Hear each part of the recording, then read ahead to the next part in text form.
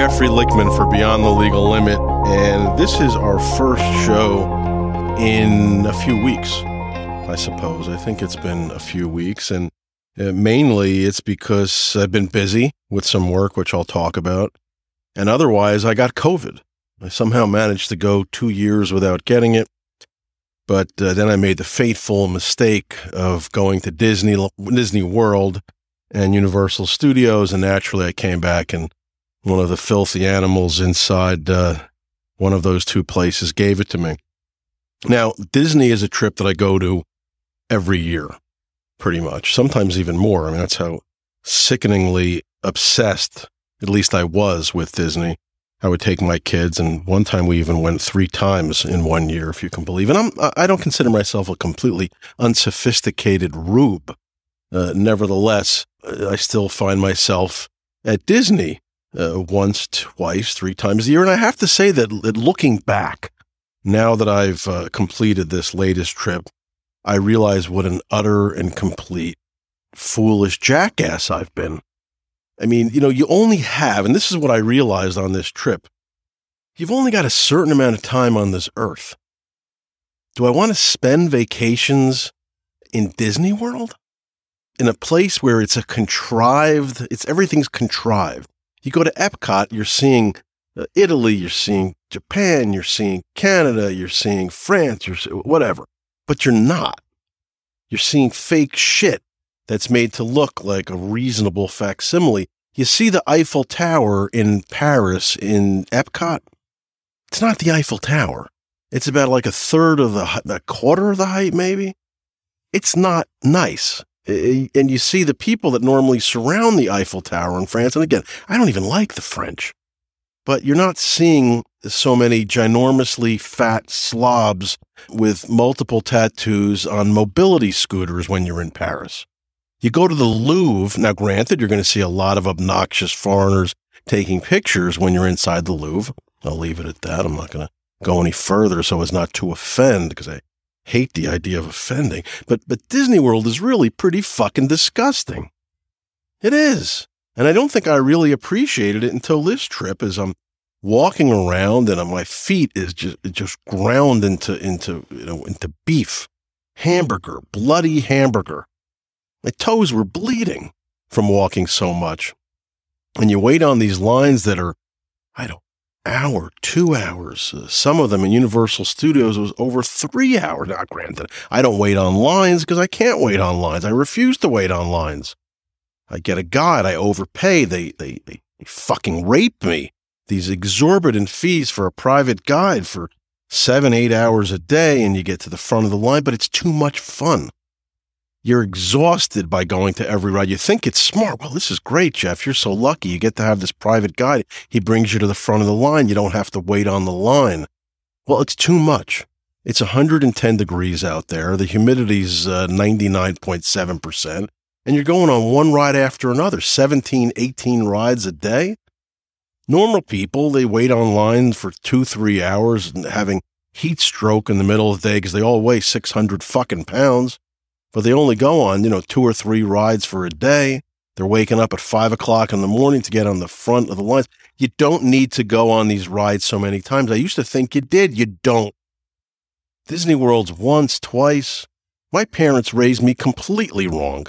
Every possible mistake they could have made, they made. Yet they knew to only take me to Disney World twice as a kid. And I resented it because I wanted to go every year. Guess what? It took me until this age before I realized they were right. It was the only right decision they ever made. You don't go to Disney World. You see other parts of the world that actually matter. It's a beautiful world out there. There's so many incredible places. Do you think I need to go to Mexico in Epcot when I can actually go to the pyramids in Egypt? There's so many amazing places to see that are real in the world. What kind of complete idiot would go to Disney World or Disneyland time and time again when the vacations are so precious or so sparse? You don't go on vacation constantly. Why would you waste it at Disney World?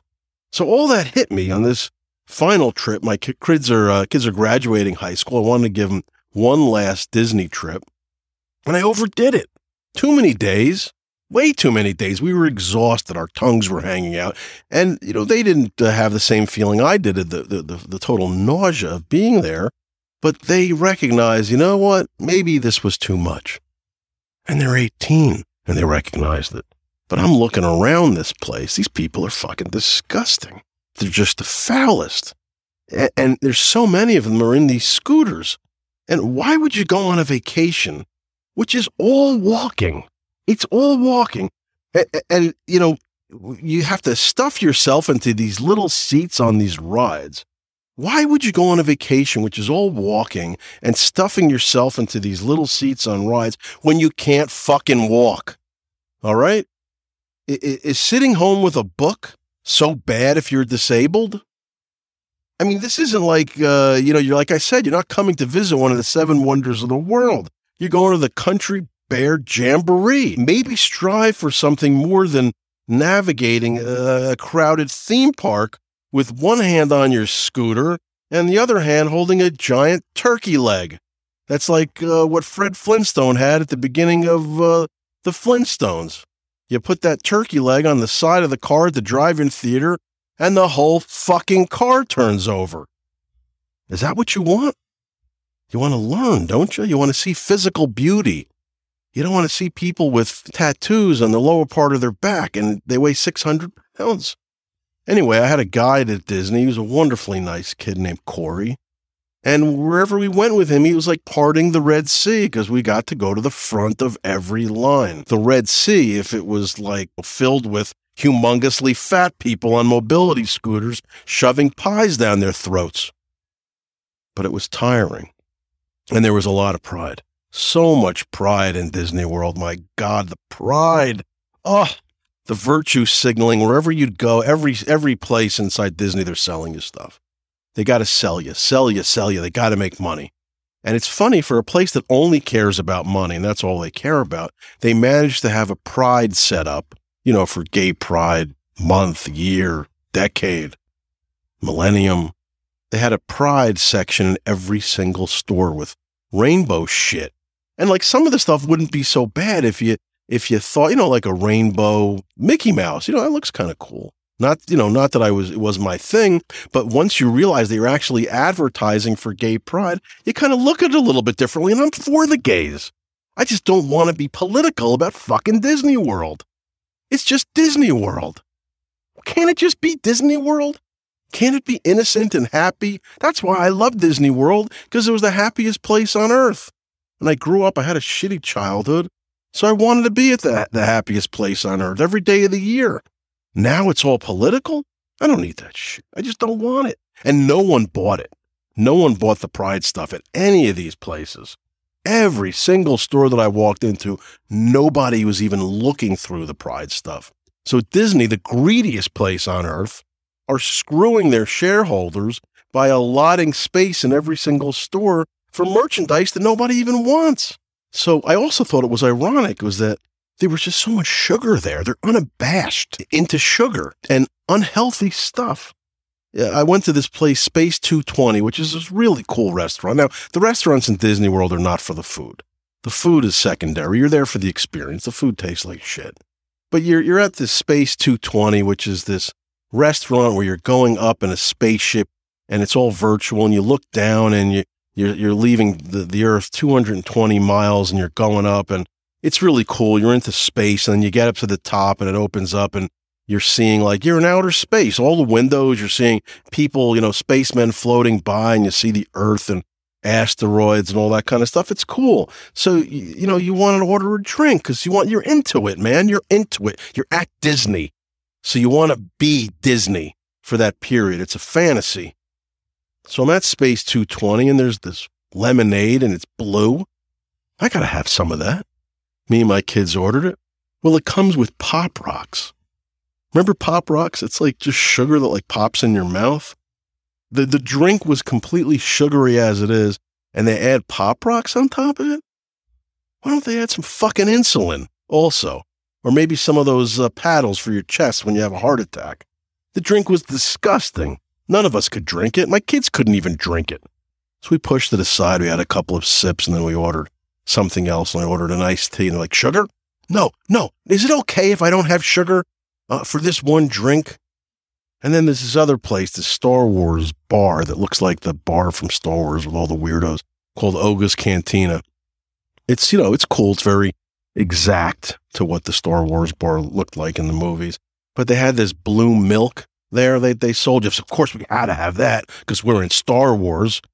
We're dead tired. We're sweating like you can't even imagine. It's 110 degrees outside. We got to have this blue milk, and they got 2 cookies on top where the straw goes through. All right? It's not enough that you're drinking blue sugared milk, but you got to have 2 cookies on top. One isn't enough. No, they want to fatten you up like you're Hansel and Gretel, and the witch is going to eat you. They got to fatten you up. 1 cookie wasn't enough. They shoved the straw through. 2 cookies. 1 wasn't enough. No, they tried to do 3, but they probably couldn't get straws that were long enough. So you drink this stuff, and it's disgusting. Why are they doing this? They want to get people fat? They want to get them unhealthy? They want to kill you? Why would they want to kill you when all they want is your money? If they kill you, they're not going to get your money next year, next month, next week when you come back. So anyway, I'm there, and my kids are just the most stubborn kids. Anything that I want them to do, it's almost impossible to get them to do. They just refuse. So I insisted that we get Dole Whips. You know what a Dole Whip is. I'm not going to explain. If you don't know what a Dole Whip is, you know what? Why don't you look it up on Google, okay? I got COVID. Not feeling great. Just look it up. I'm not going to explain it. But I wanted the orange and white, like the creamsicle Dole Whip. So one of my boys is on Pirates of the Caribbean, and the other one is with me, and we're getting Dole Whips. So I said, I want 2 of the orange and white ones. And the woman comes, and the first one she hands me is all white, vanilla.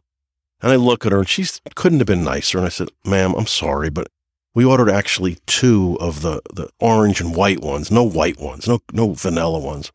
And she looks at me and very sweetly hands me the vanilla one and goes and makes, I thought she would just make 1 orange and white one. I would have been fine. I mean, come on. This isn't like the most important issue in the world. She goes back. I give the vanilla one to my boy, and she hands me 2 more of the orange and white ones. And now I've got an abundance of riches of Dole Whips. And it's 110 degrees, and it's starting to melt a little bit. But I'm pretty excited. I'm not going to lie. I've got 2 orange and white Dole Whips, and this thing is like eating heaven. You're literally licking heaven. So I'm licking it. And I got the other one holding my hand. I'm just like, I'm not going to just throw it out. I mean, you don't throw out a perfectly good, the best Dole Whip ever created, the best flavor. So Jackson, my boy, is eating the vanilla one, and I'm, eating the other one. And I see that the second one I have is starting to sweat a little bit.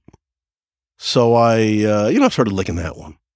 And then I'm licking them both, and I'm knocking them down, and they're slowly getting lowered. And all of a sudden I realize that I've eaten both Dole Whips to the point that we're at like the cup level. The whole top part is down to the cup. So I've eaten more than one. And I'm like, look, this is really unhealthy. I'm going to die. I'm going to die from these Dole Whips. Maybe I should stop. I'm a grown man. Do I need 2 Dole Whips? Think what kind of sick fuck you have to be to walk up to the Dole Whip counter and say, no, this is a wonderful, delightful dessert, but 1 isn't going to be enough. I want 2. I'm going to stuff 2 of them in my face. And now, granted, I didn't do that on purpose, but I am eating 2 of them. So I'm like, you know what, enough. I go over, I throw one of them in the garbage. I'm about to throw the second one in the garbage. My hand is inside the garbage can, that metal, with like the swinging front. And the second Dole Whip is inside. It's in my hand still. It has not touched any of the sides, but it is physically inside the garbage can when I pull it out. I wanted 1 more lick. I did. And I pulled it out. I looked at myself and I'm like, my God, man, what is wrong with you? Put it back in the garbage. It was in the garbage can. And I threw it in. And I ruefully threw it in. I wasn't real thrilled about it. But I threw it in. And that's damn disgrace. So anyway, we ended up going to Universal for a few days. And naturally, we stayed at a hotel that was made to look like Portofino, Italy, except it was not Portofino, Italy. And as soon as I got home, the very next day, I got COVID, and it's some kick in the balls. Now, I've been vaccinated twice. I got the booster. I didn't get a fever, I didn't think it was that big of a deal, but I knew that I had COVID because I just felt differently. It was a sickness that I never felt before. Very congested. My head was clogged, really clogged. And it's 10 days later, and it's still clogged. And the reason I didn't do a podcast last weekend is that I had a hard time really concentrating. I felt like I was in a fog, is how it felt with this COVID. I never felt that sick. I was sneezing a lot. My nose is still stuffed 10 days later. That's no joke. That sniff was real. That wasn't like some kind of special effect. But my head is still a little clogged. I don't really think all that clearly. But anyway, it's clear enough, and enough things have happened that I wanted to talk about. So I'm going to soldier through. If I sound a little congested, this is for you because I care so much. Anyway, a case that I had before I went to Disney World was the case of Inigo Philbrick. It was a sentencing I did a couple of weeks back, right before I left, for a London art dealer who was convicted of stealing $86 million from his clients. And his crime basically was selling more than 100% of the artworks to people. There's investors. They weren't buying just to hang the art in their homes. They're buying it to own a percentage and then flip it and make a profit. It's all business with this type of fractional ownership. So he was selling more than 100% of the artworks to people. And as I said, art's an investment. So the investors are buying a percentage, and they hope that when it gets sold, they'll get their percentage of the profit back when it's flipped. And beyond selling more than 100% of the artwork that he owned, he was also getting loans based on artwork as collateral, artwork that he no longer owned. So he was duping the banks, getting money that he didn't deserve because he didn't have the collateral to support the loan. And of course, there were defaults on the loans, and these defaults were like in the 8-figure range. And as I said, the total loss was about $86 million on paper, but it was actually reduced a bit because the artwork actually existed and could be sold to defray some of the losses. But there was questions as to who owned what percentage. All these victims, some owned a certain percentage. They claimed they owned more. And it was messy litigation is going to exist for years to determine who owns what of this artwork. And it's obviously expensive and annoying litigation. So the 86 million wasn't certainly the exact figure. It was certainly a little bit less, if not significantly less. In addition, when the walls were closing in on him at the end of 2019 and his fraud was becoming more well known and his victims were demanding answers and suing him, and in civil litigation, he allegedly disappeared with his pregnant reality television girlfriend that he went to an island in the South Pacific called Vanuatu, a place that had no extradition treaty with the United States. So, of course, everybody just assumed that he was running away, hoping to stay away forever, which really wasn't true. But anyway, the FBI contacted Vanuatu, and naturally they backed down because what the hell is Vanuatu? And they allowed Inigo to be arrested and brought back to America. I started representing him after he made a bail application with another lawyer and naturally lost due to the issue of flight risk. And at that point, the fraud, when I took over the case, was estimated to be in about the $20 million range, which was very big, but was not like historically big in the art industry at the time when I took the case over. And as time went on and more losses were found, the dollar amount escalated until finally one day they said, look, we can prove 86 million in fraud, which was shocking. I gasped. I never dreamed that the case was going to be that big. And this was something that I thought that he would get a relatively reasonable sentence, and suddenly, no, it wasn't going to be as reasonable, and it certainly became a lot more high profile the larger the fraud became. Now, in my estimation, I don't believe for a second that Inigo just thought to steal money. I just don't think that was the case at all. He's just not that kind of guy.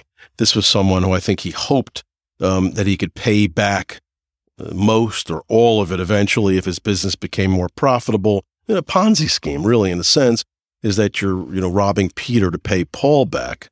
But again, that didn't happen. And as I said, the fraud was calculated to be about 86 million. And this was a pretty big fraud. And historically in the art world, this was about as big as it's ever been. And after Inigo was brought back from Vanuatu, he was placed in the federal prison in Brooklyn in the middle of COVID, one of the worst prisons in the country, as I said, in the summer of 2020 when COVID was at its worst. So this was a tough case, and he was suffering inside that prison. There's massive publicity about the case, and just the reports and everything in the press was about how arrogant he was. He was in his early 30s and he's wearing expensive suits and watches and taking private planes and buying expensive champagne, all paid for by the victims he was ripping off, according to the government. This wasn't a pretty picture, and the press refused to see it any other way other than the fact that this was just some arrogant, obnoxious kid just, laughing at his victims. And his victims were very vocal, as you can imagine. Many of them had made huge money with Inigo when things were going well, but then they were ripped off and they were pissed off and abused and entitled themselves. Rich people that were getting ripped off, they don't like that. They're very loud, as you can guess. But the sentencing guidelines, which is just an advisory guideline range for the judge, was computed to be 121 to 151 months, over 10 years to 12 and a half. The probation department, who does a pre-sentence report,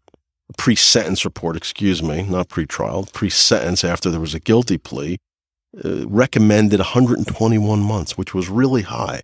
They didn't give him credit for anything. And I think, in my mind, it was because they felt that he was so arrogant. And he really wasn't. I expected him to be arrogant as well. And then I met him, and he couldn't be anything, further from that. He was decent and kind and didn't complain. Polite. Not every client is so polite. And in fraud cases, white-collar cases in New York, actual sentences are usually lower than what the advisory sentencing guidelines call for. But as I said, the press was all over this, and I felt that it had, if it perhaps even subconsciously impacted the probation department, which is why they recommended such a high number.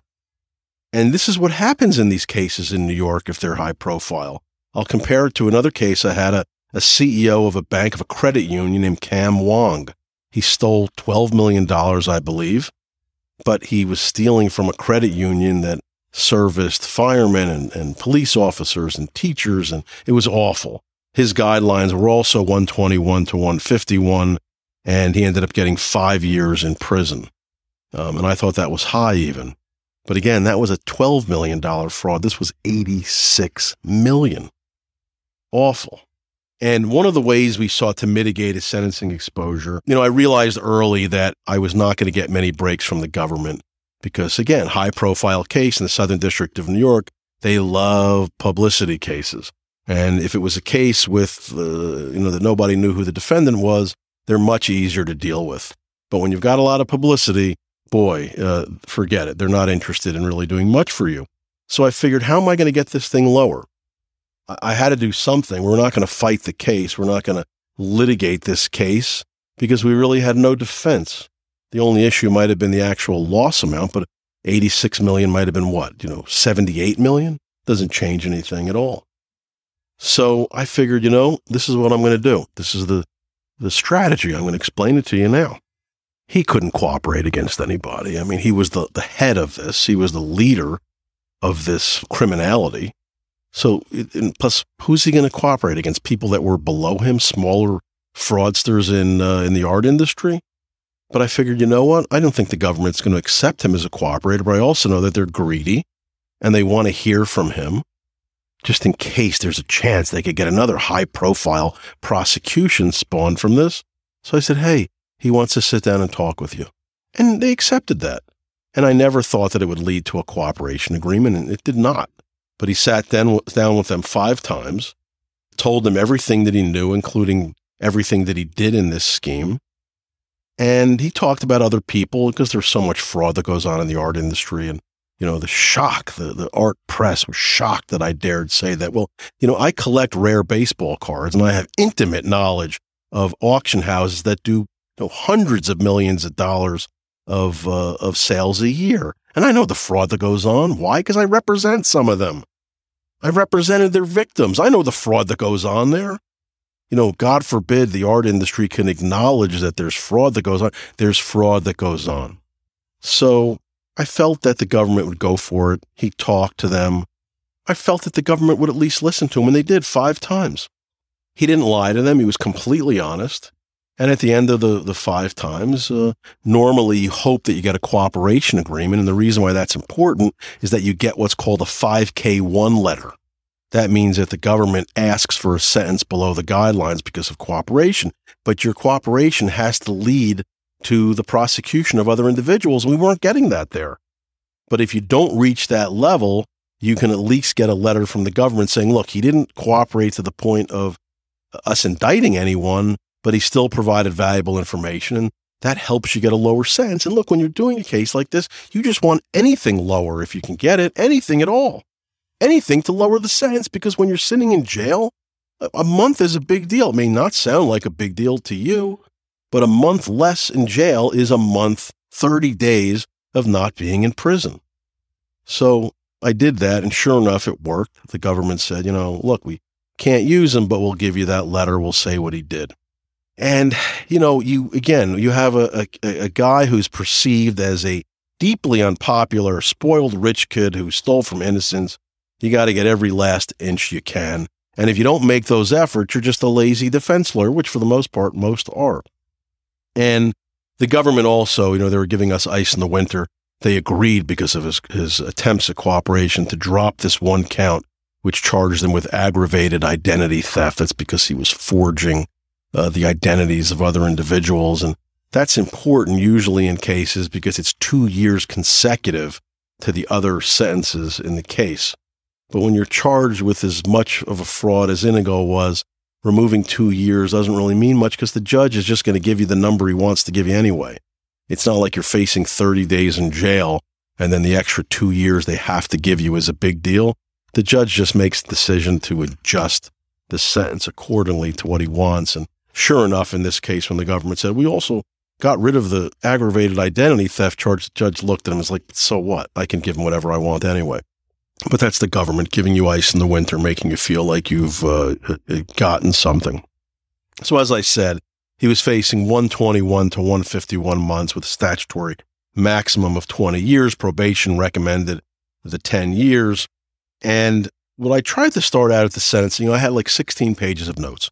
Spent a tremendous amount of time going through every last detail of Inigo's life.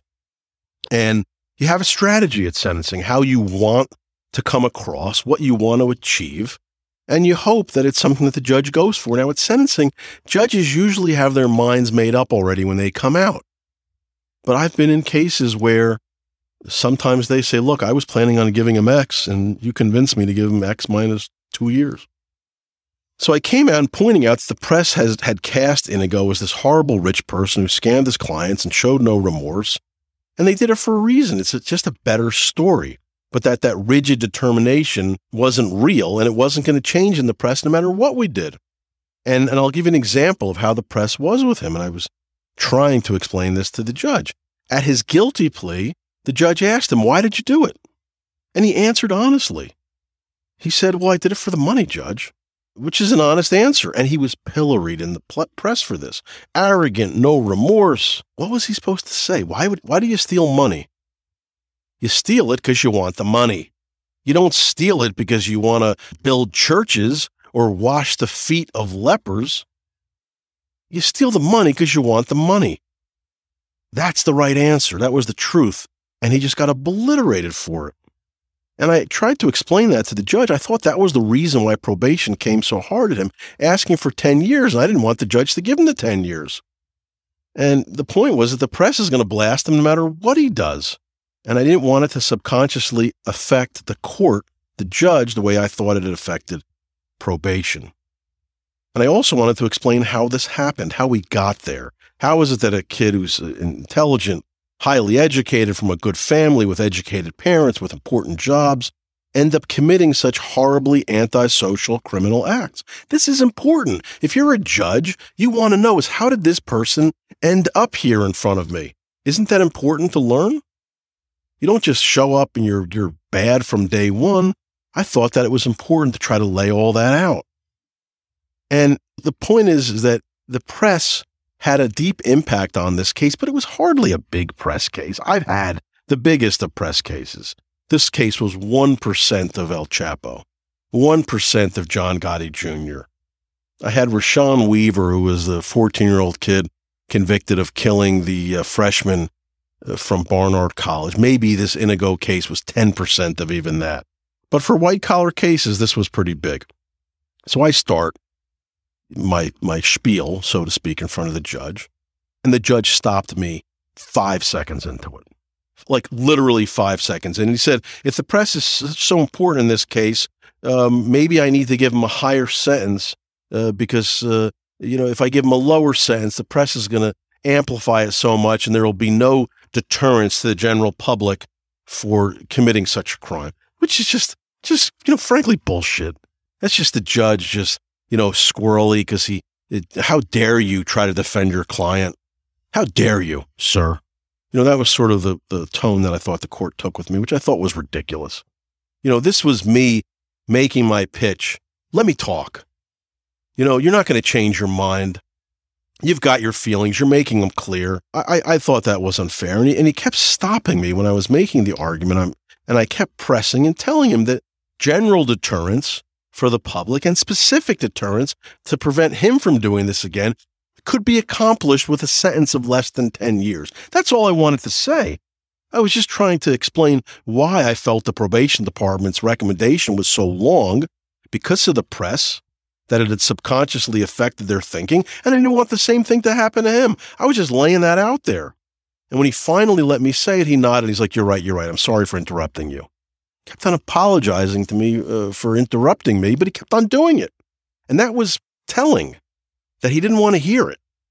And I started discussing the difficult life Inigo had prior to getting involved in fraud, and he interrupted me about that too. It was very clear he didn't want to hear any excuses which he felt were bullshit excuses. He didn't want to hear anything as to what happened that got him there. And I finally said, Judge, look, you're here to determine how this happened. Don't you want me to lay out how this happened? Do you think he was just born evil? That one day he woke up in his 20s and he decided to commit fraud? Or should I try to put this into context? I had 16 pages of notes and he just didn't want to listen. So I had to make an executive decision at that point quickly on my feet in front of, there were 100 people inside the courtroom. The press was all over. And this is what happens as a defense lawyer. It's like the old Mike Tyson line. Everybody's got a plan until you get punched in the face. And I had to make a decision. Am I going to just continue to be wedded to my 16 pages of notes? I'm on like page 2 and he's not letting me get a word out. Or am I going to say, fuck it, I'm just going to trash this and wing it? But if you prepare enough, you can wing these things because it's all in your head anyway. And you're drawing from the facts and the law that you had written down and you can use it as a basis. So I decided, I'm not going to keep pushing into a brick wall, the definition of insanity of doing the same thing over and over and expecting a different result. The judge was loaded for bear for me. He didn't want to hear any excuses. We had already submitted a massive sentencing memorandum with follow-up letters that largely echoed the arguments I was going to be making then, so he had to read that. He didn't have a choice to yell at the document that I submitted. So I'm like, what am I doing? Let me just move past this. And this sometimes, happens. Judges just don't want to hear it. They know the press is there. They want to appear tough in front of the press so that they'll all be lauded as tough on crime, especially in today's society where judges are getting such bad raps for being soft on crime. And I've had instances, as I said, in which judges have changed their mind at oral arguments. You do everything to try to make it better, but you don't want to piss the judge off with dumb arguments because he's going to yell at you, the lawyer, and he's going to take it out on the defendant, your client. So, the arguments don't seem dumb when you're drawing them up, but if you're on the stage and you're getting the hook from the only person that matters, the judge, you have to pivot. You don't have a choice. And these judges are not the most polite people when they're inside the courtrooms. They don't have to obey standard societal conventions. They're gods inside that courtroom and they do what they want. So you need to have some care in how you deal with them, because in real life, if somebody gets snappy with you, you yell back at them. You can do that to some extent with some judges, but these people are human and you don't want to piss them off because, again, they're immature enough sometimes to take it out on your client. And what does that do for you? You yell at a judge, you push them because it makes you feel good, and then the client who's sitting there, who paid you, who trusts you, is going to do more jail time? It's one thing to yell at them after they've given the sentence, but you don't get that opportunity. You have to be nice, at least polite to them, before they make that determination. They've got a tremendous amount of power with the ability to mete out jail time to your client, so you have to be careful.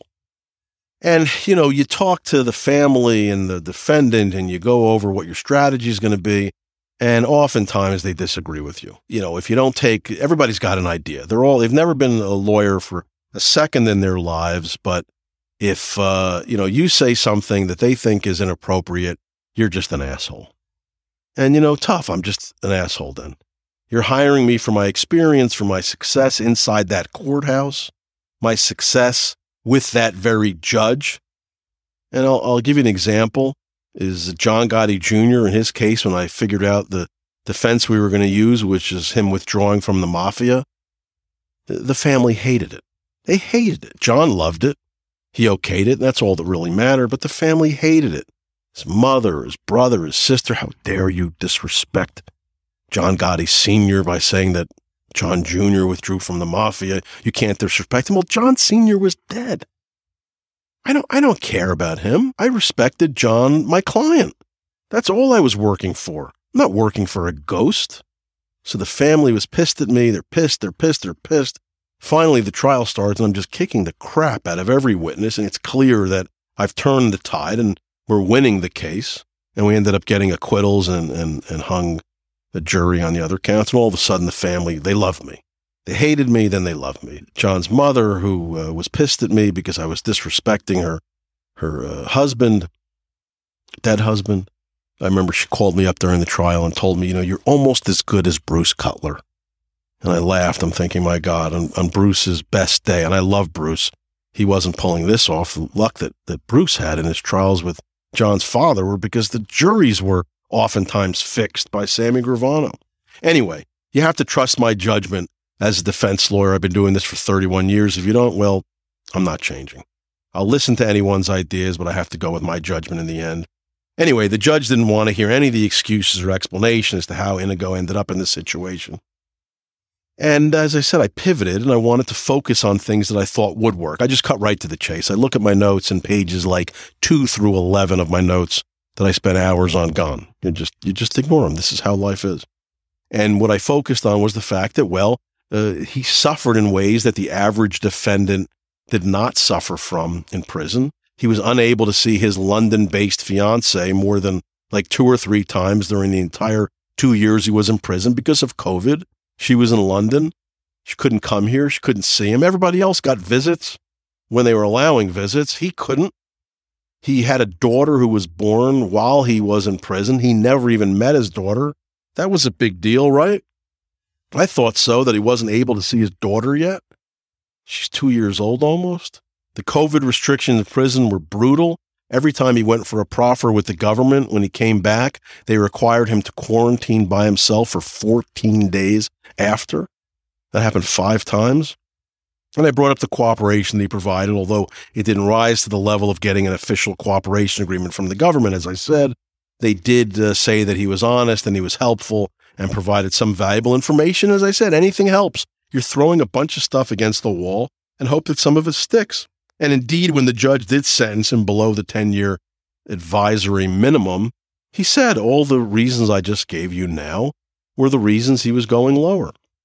And I attacked the government's claim that he had run away to Vanuatu just to avoid extradition because it was ridiculous. It's good for the press, and the press is usually at a very low level of understanding the case because they're not criminal lawyers and they're frankly lazy and dumb. Oftentimes parts of the press, sometimes they're not. You get great reporters sometimes. But for the most part, they're idiots. The truth is he was living openly on Vanuatu, and yes, they didn't have an extradition treaty, but he traveled from there. 2 countries that did have extradition treaties in his own name during this period. So how could he possibly be accused of running there to hide out forever when he's traveling to places that he could have been easily arrested at? He's traveling under his real name on planes. You can find out who's on a plane. They never sought to arrest him then. And the government didn't really fight that, and the judge backed off that issue at all. And as for the claim that he had no remorse for his victims, and that was just, again, bullshit and contrived. It was by the government. They're working with the press. Everybody. He's got no remorse. No remorse. It's just ridiculous. He admitted his wrongdoings to his victims before he went to Vanuatu. He cooperated with the government, admitted what he had done. He helped them untangle some of the competing ownership interests of his victims. And finally, he even spoke to the lawyers for some of his victims before the sentencing. He didn't have to. If he had no remorse or any concern about his victims, he would have told them all to drop dead, and he didn't. And I had to be careful not to trash the victims, even though many of them were really wealthy people, some of them varying levels of obnoxiousness. They made plenty of money, as I said, with Inigo before they became victims themselves. Some were making documentaries with Netflix. Some refused to speak to reporters unless they were paid, even if they were multimillionaires themselves. These were not the most sympathetic of victims, but they're still victims. You can't trash them to the judge because the judge would have gone bonkers, and again, he would have taken it out on Inigo. Finally, I brought up some other fraud cases, art fraud cases in federal courts in New York, but the problem is that the fraud numbers were grossly lower in all these cases. As I said, Inigo's was really historically large. Some of the defendants had actually received cooperation agreements. One woman had been pushed into it by her abusive husband. It wasn't the same, and wasn't a leader like Inigo was led to be. The sentences, regardless, though, were very, very low. But as I said, they were not in the media like Inigo's, and his was worse than all of theirs in every possible way. But, you give it a shot. You try to convince the judge that these cases are similar. There were some similarities, but certainly not enough. Finally, the judge gave Inigo 84 months, 7 years, but I instantly asked for what's called the Recommendation for the Residential Drug Abuse Program, RDAP, which takes a year off the sentence if you complete the 12-month program, and you also get 6 months in halfway house or home confinement if you complete the program. And look, any way you can to lower the sentence, you do it. 84 months, if I can take a year off, well, again, that's a year. So you only have to serve 85% of the time as it is. The rest of it you get off for good time. So 85% of 84 months was 71 months. 12 months taken off for that RDAP program gets him down to around 59 and change. He'd get 6 months, I thought, of home confinement for completion of the RDAP. And now we're down to about 53 months. And he had been in jail for 24 months at the time. So the total amount of time that he would have to serve from that point forward was 29 months until he was released. I'm not saying it was a great sentence, but it was only 29 more months. And it's easy for me to say I don't have to actually do the time. No one wants to be in prison, no matter how short the sentence is. And he suffered under very bad conditions inside the MDC. But considering the scale of the fraud, it was ginormous. I thought he did pretty well. I was hoping for less. You always try to get better, but it is what it is. And I, thought about it as I was feeling in every case after a sentence. I always have second thoughts, second guesses of myself. Could I have done more? What could I have done? Because a lot of this is on your feet, and you can't really just sit and caucus as to what the right decision is. You have to just run with it. So I would always think after, what could I have done more? But then I saw that Michael Avenatti, the disgraced lawyer who stole the money from Stormy Daniels, he only stole a few $100,000 from his client. It was similar to Inigo in the sense that he defrauded someone who depended upon him. He received 4 years in prison in the same courthouse. The difference is that there was no general deterrence with Avenatti, because a lawyer stealing a few $100,000, heartily lawyers need to be told not to steal from their clients. And plenty of lawyers have gone to jail for stealing from clients. So I thought that a few $100,000 of fraud and getting 4 years compared to 7 years with a year off for the drug program for stealing $86 million, I thought that Inigo did pretty well, all things considered. And then there was a case with a pharmacist that came in federal court in New York right after as well that I read. A pharmacist received 51 months for stealing $7.2 million in federal reimbursements, 4 and change years for stealing less than 10% of what Inigo did and receiving a sentence that was more than half. Again, it wasn't such a surprise that Inigo got what he did. I thought he did pretty well in comparison, but of course you still want to do better. I'm going to take a quick break here because I'm choking. This COVID is killing me, and I'll be back in a second, and we'll go on to some topics in the news.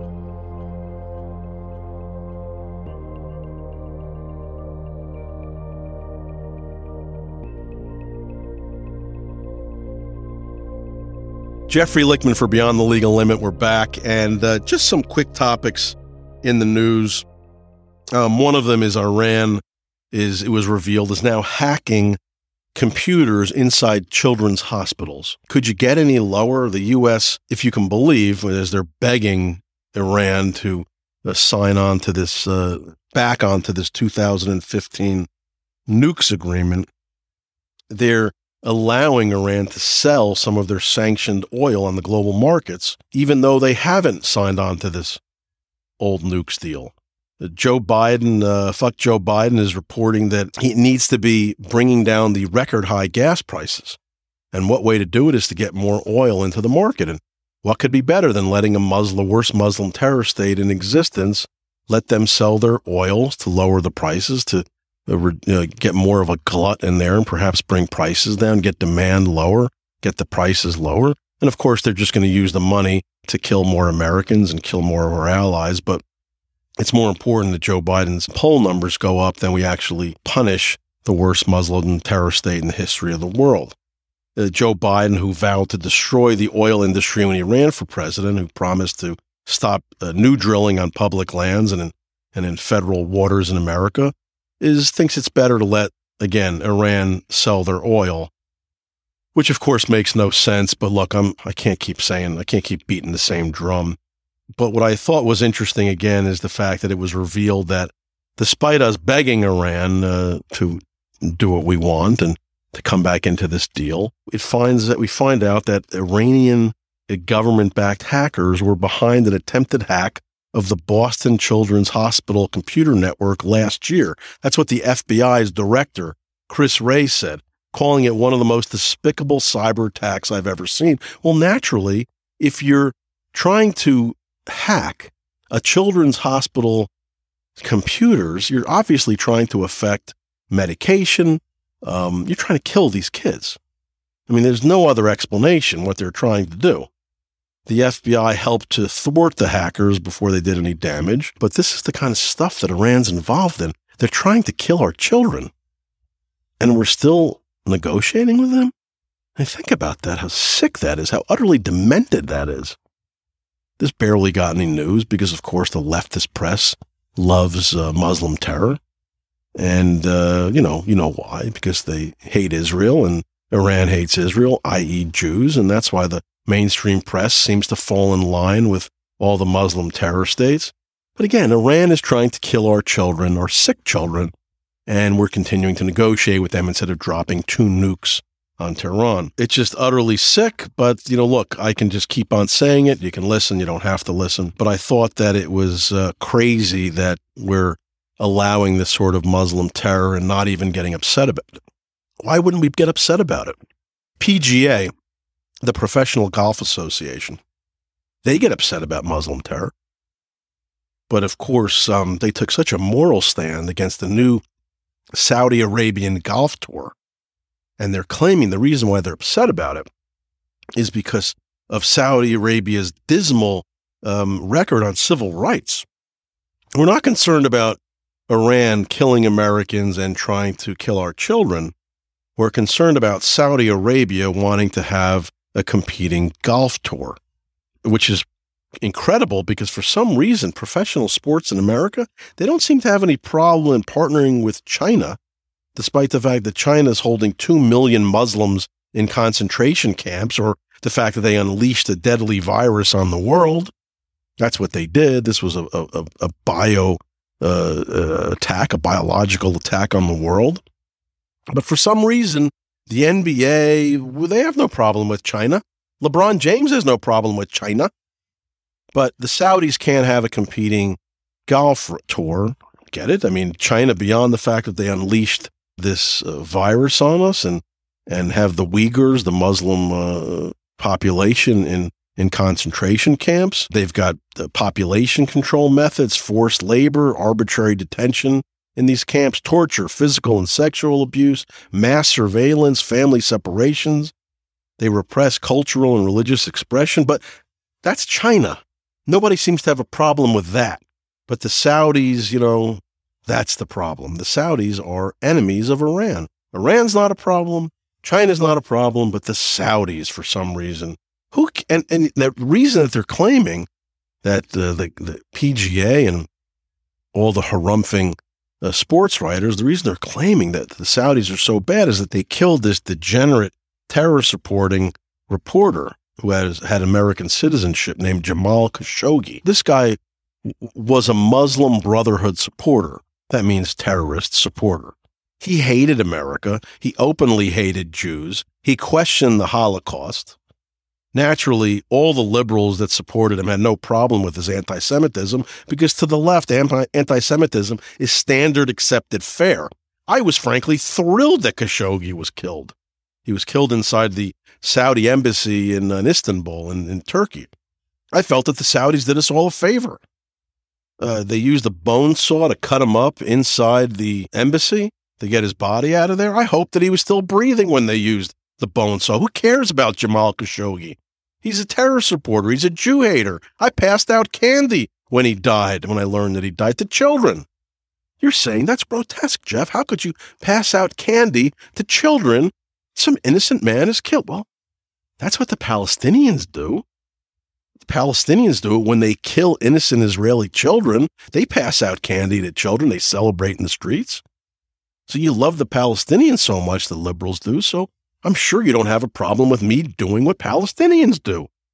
Except Khashoggi was not an innocent child. He was a terrorist supporter.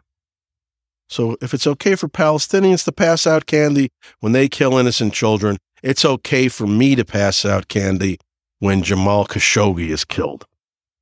I'm thrilled about it. Anyway, so let's just stop acting like we give a damn about, again, this scumbag Muslim terror supporter. He's dead. The world is a better place for it. Kudos to the Saudis for doing it. And the PGA can stop clutching their pearls about the horrible things the Saudis have done.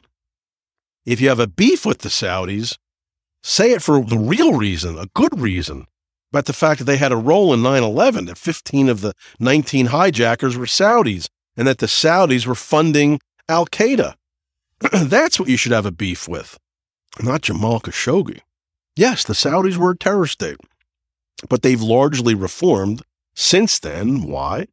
Why did they reform? Because the Iranians are terrorizing them. They're committing terror attacks on Saudi Arabia land. That's all it takes to suddenly wake up and decide you no longer want to commit terror against America or against Israel. Once they realized that Iran was trying to overthrow them, they suddenly became warm to Israel because Israel is the only force in the Middle East even capable of not just resisting Iran, but destroying Iran. That's all it took. It was for selfish reasons. But who cares what the reasons are for? You're dealing with Muslim nations. You're not finding a good and decent ally. You're taking the best of what you can get. For the most part, they're all scumbags. Look at Turkey. Turkey's a terrorist state and they're part of NATO. You take what you can get. And the Saudi leadership genuinely is normalizing ties with Israel for not just these reasons relating to security against the Iranian terrorists, but also for economic reasons. Why harm your economy to support the terrorists in Palestine who are backed by Iran, the very country trying to destroy you in Saudi Arabia? It's not like the Palestinians ever appreciated anything the Saudis ever did for them by castigating Israel, because that's how the Palestinians are. They bite every hand that feeds them. You can never do enough for them. It's all coming to them, which is why virtually no Arab nation even helps the Palestinians anymore. Why give money to degenerate terrorists who support the very people trying to kill you, as the Palestinians support the Iranians who are trying to kill the Saudis? Somehow the Arab world learned that the Palestinians supporting them in Iran is bad for business, but somehow the Democratic Party in America, which happily has notorious America haters and Israel haters in the squad, somehow they haven't learned that supporting those terrorists are bad. Next subject is, I don't know if you saw in the news, remember those firebombing lawyers, the pair of lawyers in New York who were caught throwing Molotov cocktails at an NYPD vehicle parked outside a Brooklyn police station during the George Floyd riots in June of 2020. There was a Pakistani lawyer, this woman, who actually through this homemade incendiary device. Her name was Yarouj Rockman. Both she and her co-conspirator, a fellow named Collinford Mattis, he was driving the minivan that she was driving in. They were charged with domestic terrorism. In an interview that this Rockman woman gave on the street less than an hour before she threw the Molotov cocktail, she defended the use to the media of violence against the police. And she gave an interview. She knew what she was doing, publicly gave an interview to the public. And naturally, she was wearing a Palestinian terror scarf while she gave the interview, because that's what Muslim terrorists love. They love that shit. That was popularized by the genocidal terrorist maniac Yasser Arafat, the Egyptian-born terrorist who was the father of the Palestinian people who were actually invented in the 60s. And she said in her interview, "I think this protest is a long time coming." She said that near the Barclays Center in Brooklyn on May 30th, 2020. "This shit won't ever stop until we fucking take it all down. And that's why the anger is being expressed tonight in this way." She was 31 at the time, and she knew enough and she was educated enough to know what terrorism is. But she said in the video before throwing the Molotov cocktail that violence against cops was understandable, adding that people are angry because the police are never held accountable. This has got to stop, and the only way they hear us is through violence, through the means that they use, she said. "We've got to use the masses' tools." That's what she said. That means master when you're a slave. In a series of text messages between Rockman and her co-conspirator, Mattis, who went to Princeton, by the way, and I guess his brainwashing to become a domestic terrorist started there, maybe before, he encouraged her to go burn down 1PP, meaning one police plaza. That's the police headquarters where there are people inside. So they're burning police vehicles and they're going to burn down one police plaza. Sounds like terrorism to me, doesn't it? To you too, right? I mean, if that isn't terrorism, domestic terrorism, I don't know what is. I mean, it sounds like they're dangerous to the community if released on bail. To me, doesn't it? I mean, they're unrepentant domestic terrorists wanting to burn cops alive.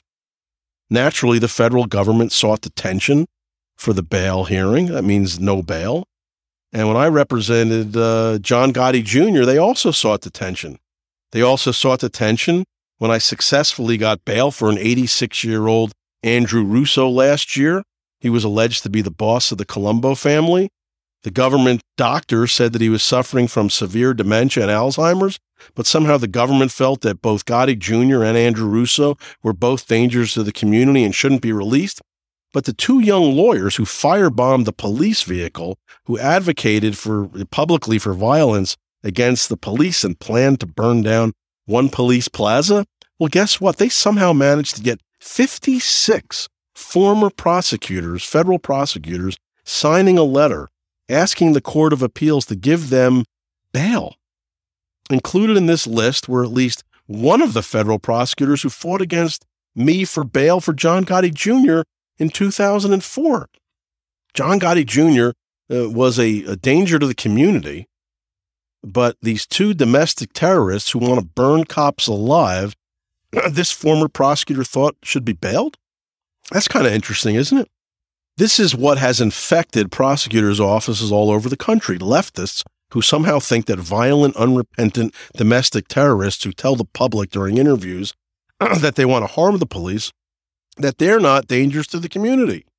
But an alleged mafia boss who wouldn't be able to leave his house on bail conditions, wouldn't be able to even have any visitors in his house, that's a guy who can't be trusted to be out on bail. Anyway, the reason I'm telling you this story now is that these two domestic terrorists pled guilty last October, knowing that the feds would be seeking a 10-year jail sentence due to an enhancement for, you guessed it, terrorism. I mean, let's be clear.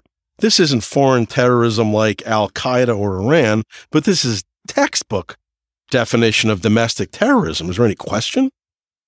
Then something unusual happened. Remember, as I just said, that the prosecutors' offices have become infected with leftists. Last week, the Biden administration agreed to a massive reduction of the charges in a plea agreement against these two lawyers. And it's going to result in only a couple of years of jail time at most. Now the recommendation is 18 to 24 months instead of 10 years.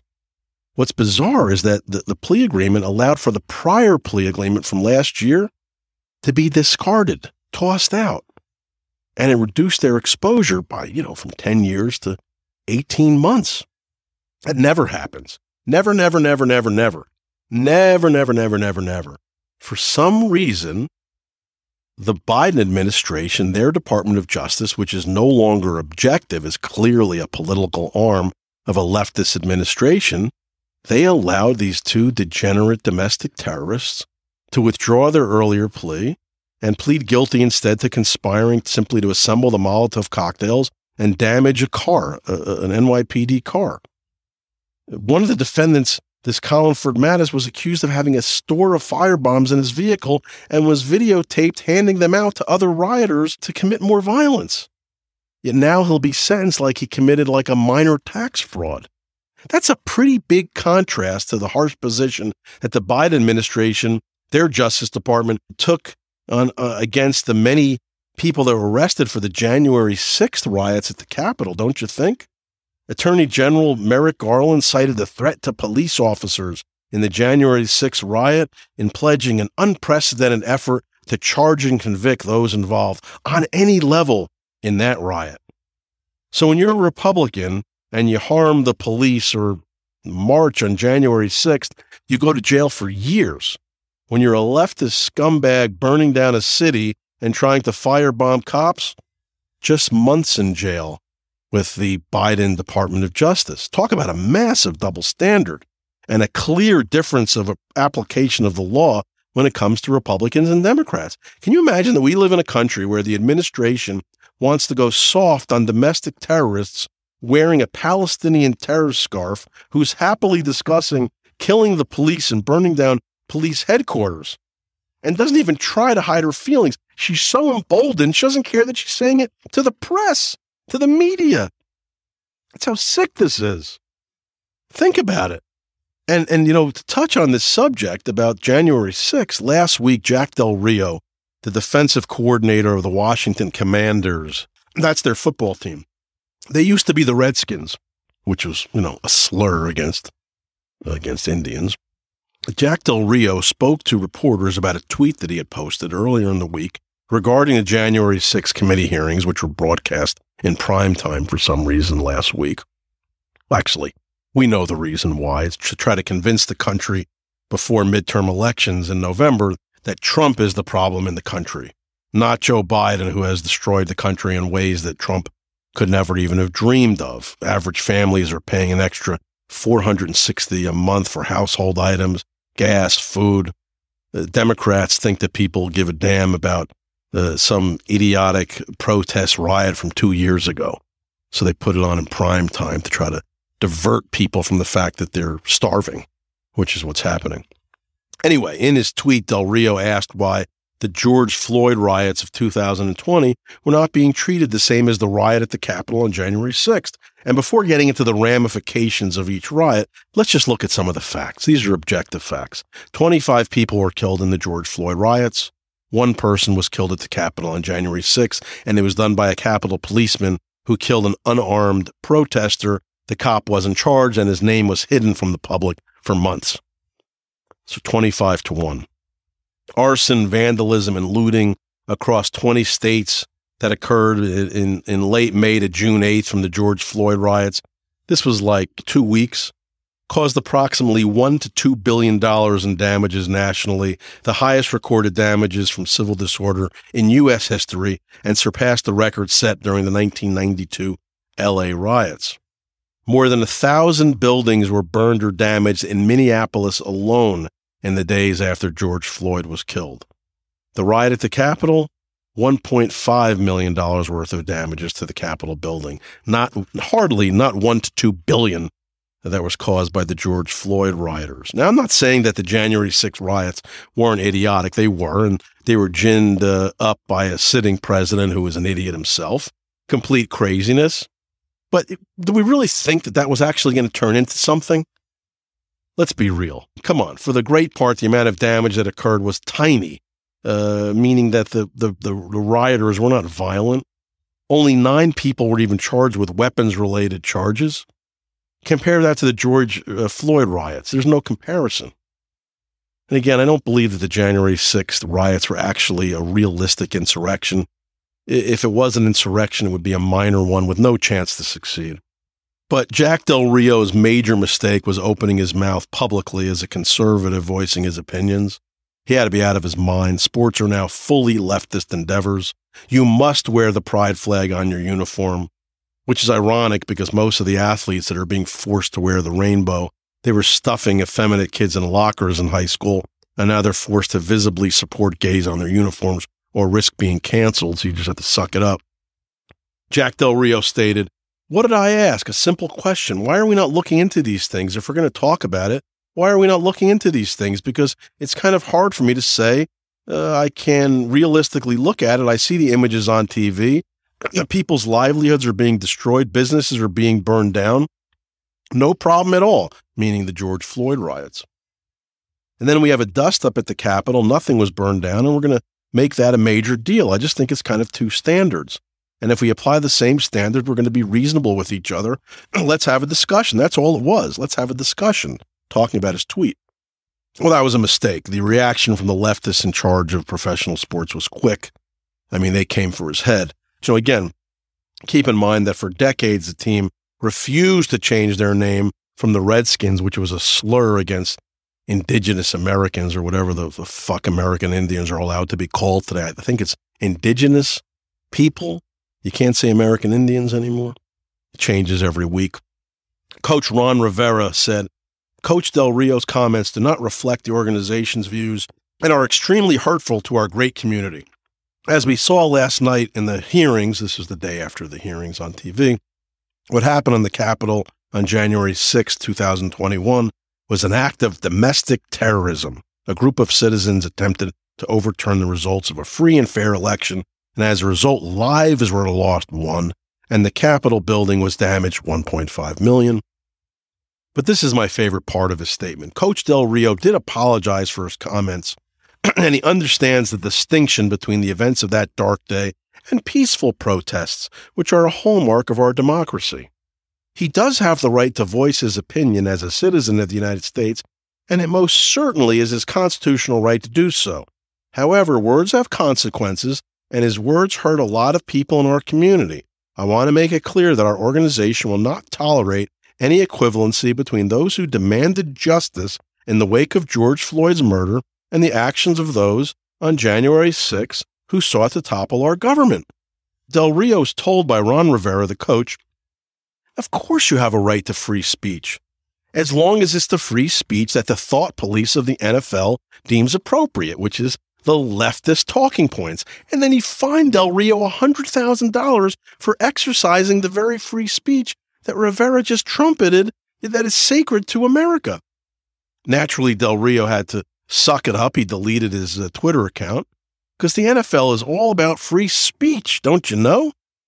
Think about how sick this is, to not even acknowledge the fact that dozens of people killed in the George Floyd riots, the billions of dollars of damage. That's not peaceful protests. Those were people shitting in their beds, burning down their own towns. But the NFL is now a leftist institution, and Jack Del Rio was lucky that he got to keep his job. God help him if Washington lets up too many points in the first game of the season. You'll be fired. People demanding justice in the name of George Floyd, who killed 25 people and billions in damage, is okay. Daring to suggest that the January 6 riots are being overblown, well, that's a crime. And that's just totally sick.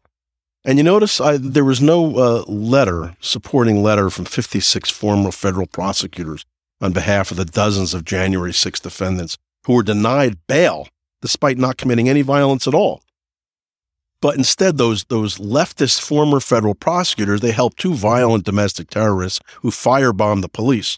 And just so you know, if you think these former federal prosecutors, who are now defense lawyers, at least in theory, if you think that they really are defense lawyers, you're dreaming. One of the Chapo prosecutors, who now masquerades as a defense lawyer, congratulated the government last week for Chapo's cert petition to the United States Supreme Court being denied. That was like Chapo's last gasp legally. So this defense lawyer publicly congratulated the government and the prosecutors for winning it. This guy's a defense lawyer now. Maybe keep your mouth shut. How would you like to be represented by him knowing that he's congratulating the government against you? The government, the same government office that's prosecuting you, that's your lawyer? He's congratulating the government? You can bet that he'll fight hard for you if you're charged with a crime, as long as it's a leftist cause. This is why former federal prosecutors who become defense lawyers are such utter clowns. I hate to say it, but it's true. They're very good at harumphing. They're very good at virtue signaling. They're very good at talking about their deep bench and patting themselves on the back and going on LinkedIn and liking every possible cause to virtue signal. But they're completely full of shit. They're after your money. They're not going to fight for you. And speaking of double standards, this is the last story. I can barely get this out. I'm choking half to death from this COVID. Speaking of double standards, a guy armed with a gun, ammunition, zip ties, a knife, pepper spray, and a screwdriver, and other gear, who admitted he was coming to Supreme Court Justice Kavanaugh's house to kill him because of his position on abortion. He was arrested outside the judge's home. Now, in fairness, he called 911. God forbid the police could actually find him. You'd think they'd be set up outside the house looking at anybody near his house, anybody shady, because how crazy the left has been in terms of threatening these justices once the leak came out about the Roe v. Wade opinion being overturned. There's barely a mention in the press about this. Barely a mention. Made the very bottom of the New York Times front page, just a few words. Chuck Schumer, New York's pathetic senator, threatened Kavanaugh publicly a while back, saying, "We're coming for you." That was a threat. No question. He didn't apologize for his incendiary remarks, which could have caused this near murder of Kavanaugh. They don't apologize at all. And neither should any sane conservative for hating them and wanting them gone too. Don't apologize. They don't apologize. We shouldn't apologize either. This is a civil war. Get used to it. It's us against them. It is a battle of ideologies. If you want to live in a country where our assets are being plundered by the far left, where inflation is robbing people of their hard work, where reparations and leftist causes are all the leadership cares about, where crime is destroying our cities due to leftist prosecutors, keep voting for the dog shit that's in office right now. If you want to work hard and make something of yourself without being told that you're a racist asshole, we'll join with the other 70% of America, including most minority groups now, who oppose Joe Biden and kick the liberals out in November. I can barely talk. The COVID's got me. The China virus has got me. I'll be back next week. Jeffrey Lichtman for Beyond the Legal Limit. You can find me on Spotify, on Apple Podcasts, and anywhere podcasts can be found. Hopefully next week I'll be able to talk a little better. Thanks for tuning in.